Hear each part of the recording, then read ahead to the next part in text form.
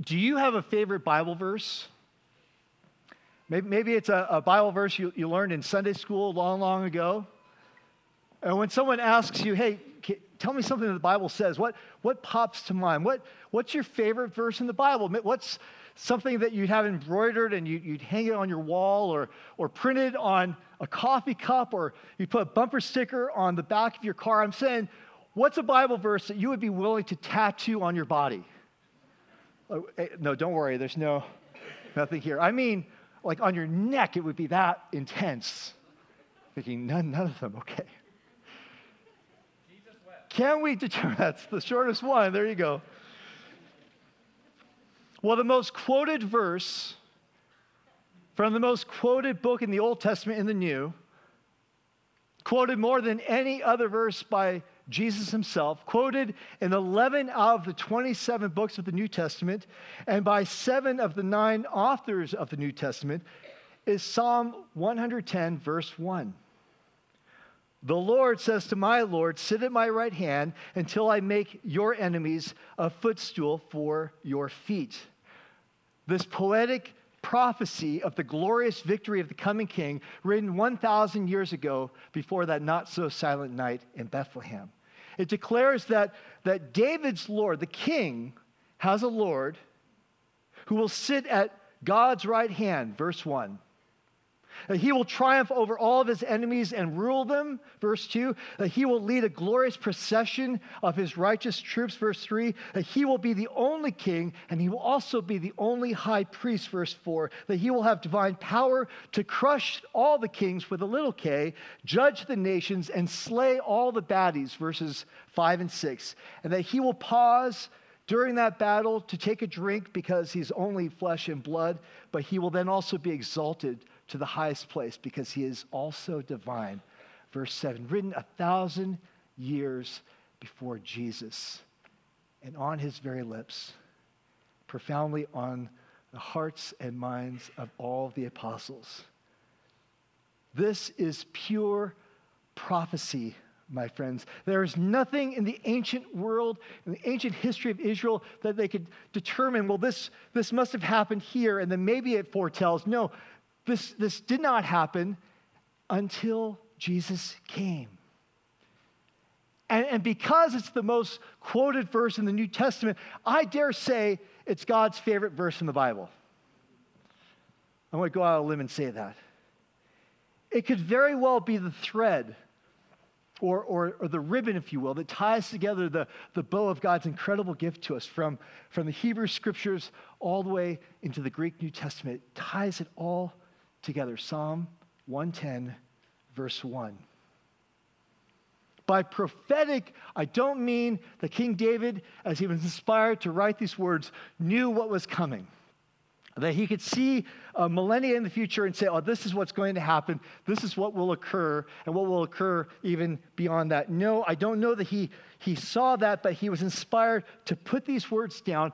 And then it was the New Testament writers looking back on Jesus' life and his ministry and his death and his resurrection, and the light bulbs went off. And they put it all together. That according to the apostles, when Jesus rose from the dead, he ascended to heaven, and the Bible says he is now seated at the right hand of God the Father. All these verses, we could quote all of them. Acts 2:33, Philippians 1:20, if you're taking notes. 1 Corinthians 15:25, we'll read that in just a moment. Hebrews 1:3, check out this one. Here's just one. Hebrews 10:12-13, the author of Hebrews putting together this prophecy of a king and a priest that we'll talk about in just a moment. When this priest has offered for all time one sacrifice for sins, he sat down at the right hand of God. And since that time, he waits for his enemies to be made his footstool.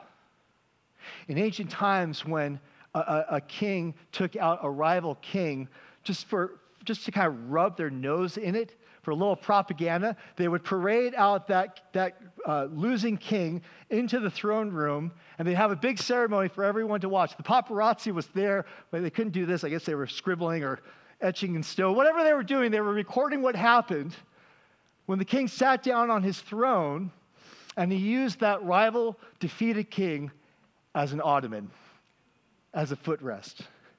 That would be a symbol that he had won.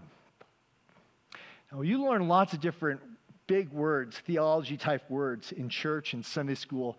And maybe even if this is new to you coming back to church, or you've never been to church, some of these words might ring a bell. Here's one: incarnation. Have you heard this word? Incarnation is divinity becoming humanity. This is what we celebrate at Christmas, God becoming a human being. That's the incarnation of Christ. As Pastor Frank prayed, this little baby, this little being, no crying he makes, forget about it. Of course he's crying, he's a baby, right? That's the incarnation. And then we have words like the resurrection. We celebrate at Easter, but really even every Sunday, his rising again from the dead. And then we have a word, ascension. We have Ascension Sunday, that he rose to heaven, that he left his disciples. He said, just hold on till my Spirit comes on you in power, and he ascended into heaven. There's a word that you may not be familiar with, but those among us here in this Presbyterian church would be familiar with the word session. Do you know that word, session? The leadership of our church is called the session, the elders that gather together. And the word session means to sit. In what way is Jesus sitting? And he's not sitting around eating bonbons. He's sitting and ruling from heaven. A view that he rules with authority from heaven in his session, even now, ruling all over the earth. That's exactly what we were singing this morning. Look again with the text at verse 1 with me. Now, King David says, the Lord, capital L, capital O, capital R, capital D, Yahweh, the four letters in Hebrew that would spell out the covenant name, the personal name of the living God Almighty, Yahweh, to his people. He says, the Lord God said to my Lord. What king has a Lord? Someone greater than himself, Adonai. God said to my Lord, sit in power, ruling at my right hand until your enemies are a footstool, are like an ottoman, are symbolically and really utterly destroyed. And then he says, rule, God says, from Zion, that's an earlier name for Jerusalem, and rule over all of the kingdoms of the earth. I want you to understand how influential this passage of Scripture is. Peter, the apostle, in his first sermon on the day of Pentecost, where 3,000 people were converted to Christ, when he's bringing it on home, like this is his final point. This is what he says. He says, God has raised this Jesus to life, and we're all witnesses of it, exalted him to the right hand of God. He has received from the Father the promised Holy Spirit. He's poured out what you now see and hear. He's explaining to them why they're seeing all these disciples of Jesus speaking in their own languages, in all these different tongues, and proclaiming the greatness of God and that Jesus is the Messiah. Then Peter quotes Psalm 110, verse 1, and then he ends his sermon this way. Therefore, let all Israel be assured of this. God has made this Jesus, whom you crucified, Lord and Messiah. He has made him king, and he's made him the one who can intercede for us, the anointed one, the Messiah. Peter means by this, by quoting Psalm 110, that this prophecy broke through time and space with Christ's resurrection. Now, who else would go to this same verse? The Apostle Paul, of course, in his letter to the Corinthians. He says in chapter 15, verse 22 to 25, if you're taking notes, but I'll read it to you. He says, for as in Adam all died, so in Christ all will be made alive. But each in turn, Christ, the first fruits, and then when he comes, those who belong to him. Then the end will come when he hands over the kingdom to God the Father after he has destroyed all dominion and authority and power, for he must reign until he puts all of his enemies where? Under his feet. The apostles were looking back. They were connecting the dots. They were seeing how all of this was leading up to this moment. Now, where did Peter and Paul and the writer of Hebrews and all these other writers of the New Testament, where did they get this idea? They got it from Jesus himself. Matthew 22, verses 41 to 44. And what's Jesus doing? We've seen it time and time again. What's he doing? He's arguing with religious experts. He's jostling with them, doing a little Brazilian jiu-jitsu. I don't know what he's doing, but watch what happens. They're going back and forth, and then Jesus calms them all down and then fires them up by saying this. It says, while the Pharisees were gathered together, Jesus asked them a question. What do you think about the Messiah? Whose son is he? He asked. They replied, he is the son of David. They knew that it would be through that royal line of David that the Messiah would come. Jesus said to them, then how is it that David, speaking by the Spirit, remember again, inspiration, where do we get that idea?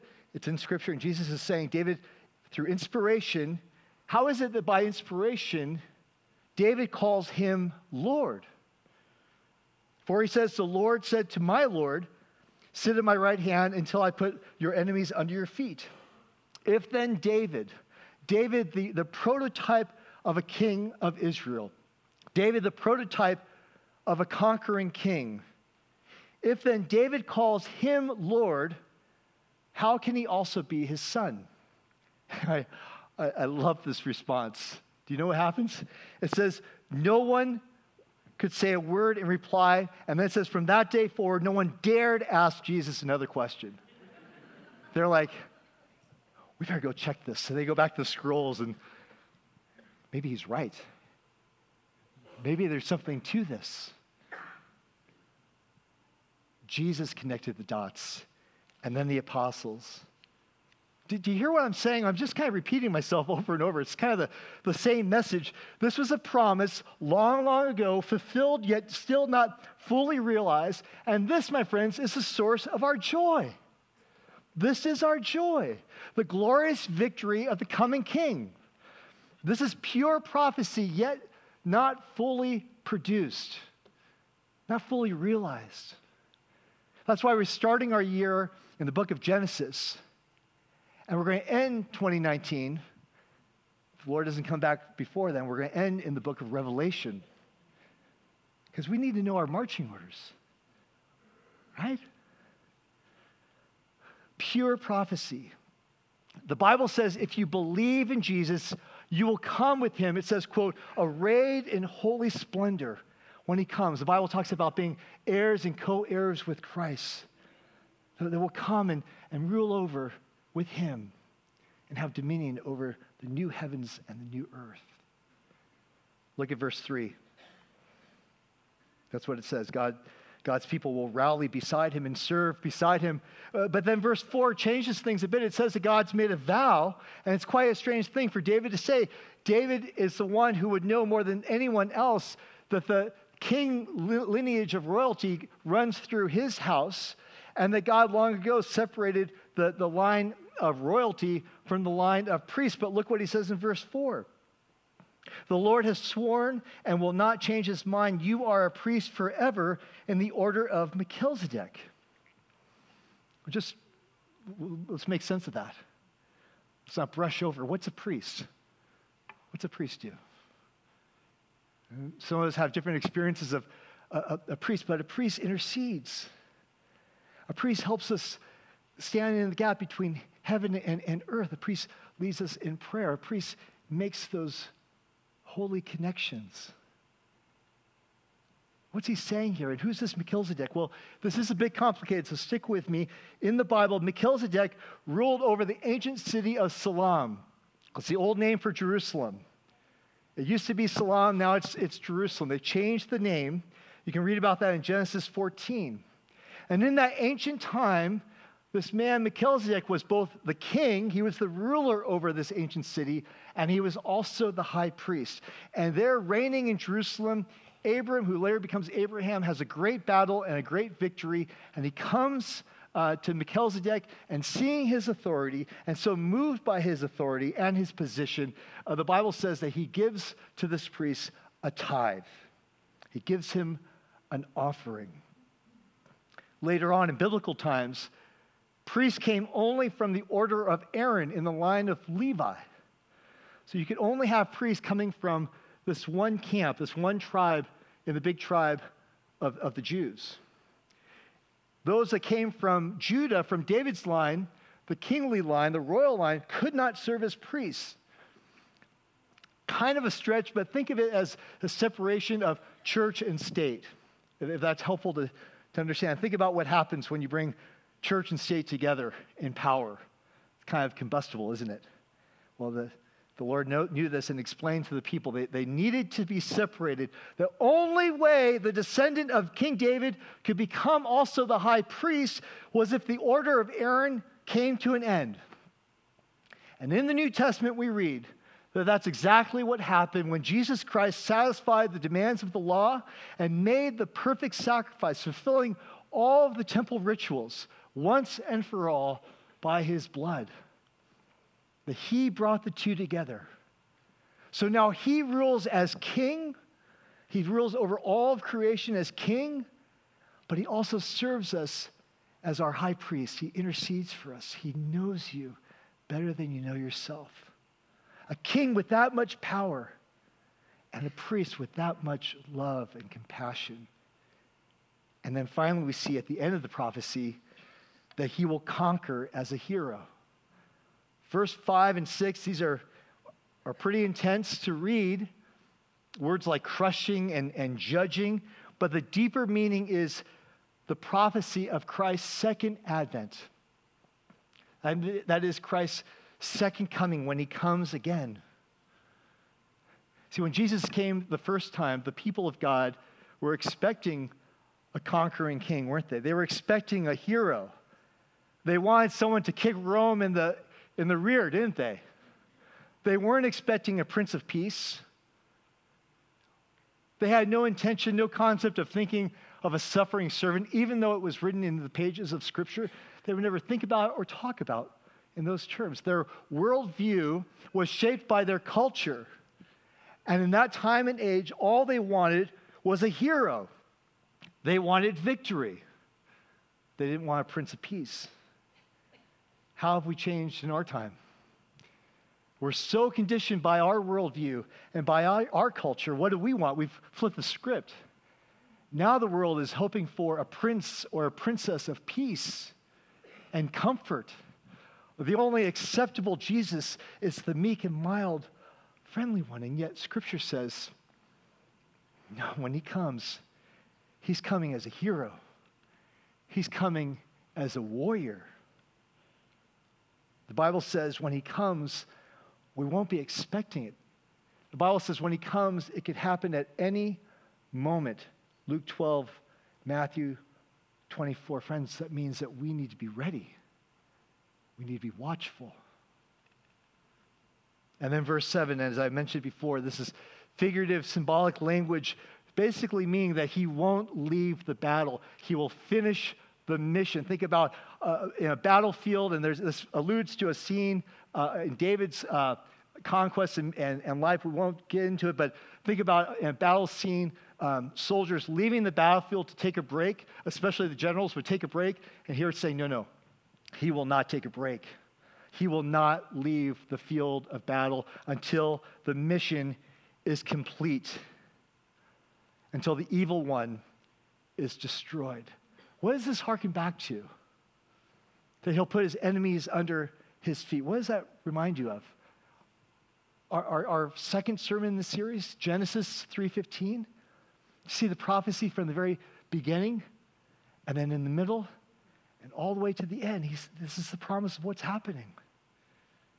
And so Psalm 110 was interpreted and repeated and understood by the church for hundreds and hundreds and hundreds and then thousands of years to understand this is all about the glorious return of our King, if you trust him. And if you trust him, then you know why we're celebrating Christmas. You know why we have these candles lit of hope and peace and joy, and next week, love, that our King is returning and returning soon. If you believe in Jesus, the Messiah, the anointed one of God, you have nothing to fear. You have nothing to fear. Remember I said that Jesus knew the Psalms, all 150 of them? I said the Psalms cover the whole of human experience, of all the emotional states that we have. Jesus knew them intimately. He connected with us. He lived and he was tempted in all ways we are, and yet he didn't sin, but he did it so he could relate to us as a great king, but also as our high priest. The Psalms are a call for all God's people to fulfill our mission. And the mission is to invite the world to sing his praises. The Psalms summon the global church to take up the mission and the call of the world to join in trusting the Savior, to worship God for all of his beauty and splendor and magnificence, especially the magnificence of his mercy. This magnificence, glorious, global worship of God through Jesus Christ, that's what Christmas is all about. God's word confirms it, that Jesus is king and that the king is coming again. The word says he lives ever to intercede for his people because he knows you and he loves you. There's no reason to doubt. But the question I ask you this morning, I really kind of ask it every single morning, is do you trust him? I mean, do you really trust him? You hear these messages each week, but you're giving more and more of yourself over to him, to trust him even now, even in the midst of so much happening in our crazy, mixed-up world. Say, no, but I want to trust in him. That's the message. You know, the disciples on the road to Emmaus, remember we started there in the series. The stranger comes and starts to explain to them through all the writings of Moses and all the prophets how it's all pointing to Jesus. And then they invite their friend to spend the night. And when he breaks bread, their eyes are open. They realize it's been Jesus all along. And then he disappears from their sight. And they say, were our hearts not burning as he opened God's word for us? Everything was connecting. These people knew, but did they really experience it? And they go running to tell the others. How much more do we have the full revelation of God's word? His closed prophecy, it's all revealed to us in the pages of Scripture. There's no other prophets coming. Once the book was closed and Revelation was penned, that's it. Because that's all we need. How much more should our hearts burn with a passion to share this good news, to trust in Jesus no matter what?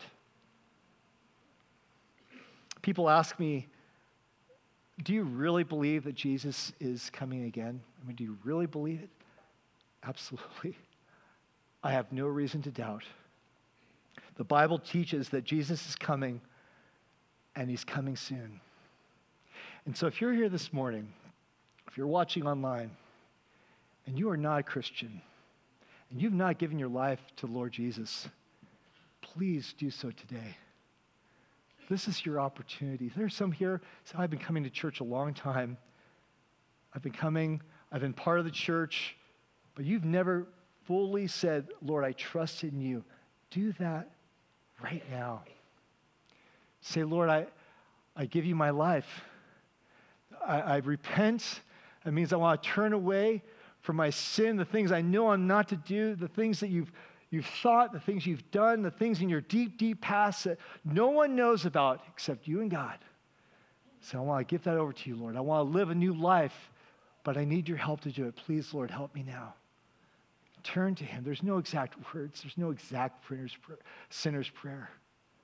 But it's the intentionality of opening your heart to receive the greatest gift in the world. And some of you here might say, well, you know, I've done so much for the church. I'd say, amen, God bless you. Maybe you've been baptized. Maybe you've been confirmed. Maybe you've served and done so many great things in this world that I would just love to sit down and hang out and hear about how God's used your life to touch people, and that's wonderful, but it's never enough. There's nothing you can do that's enough because Jesus lived and died on a cross for your sin and rose from the grave. And he's waiting for you to do one simple thing, to turn to him by faith and to believe. Let's pray.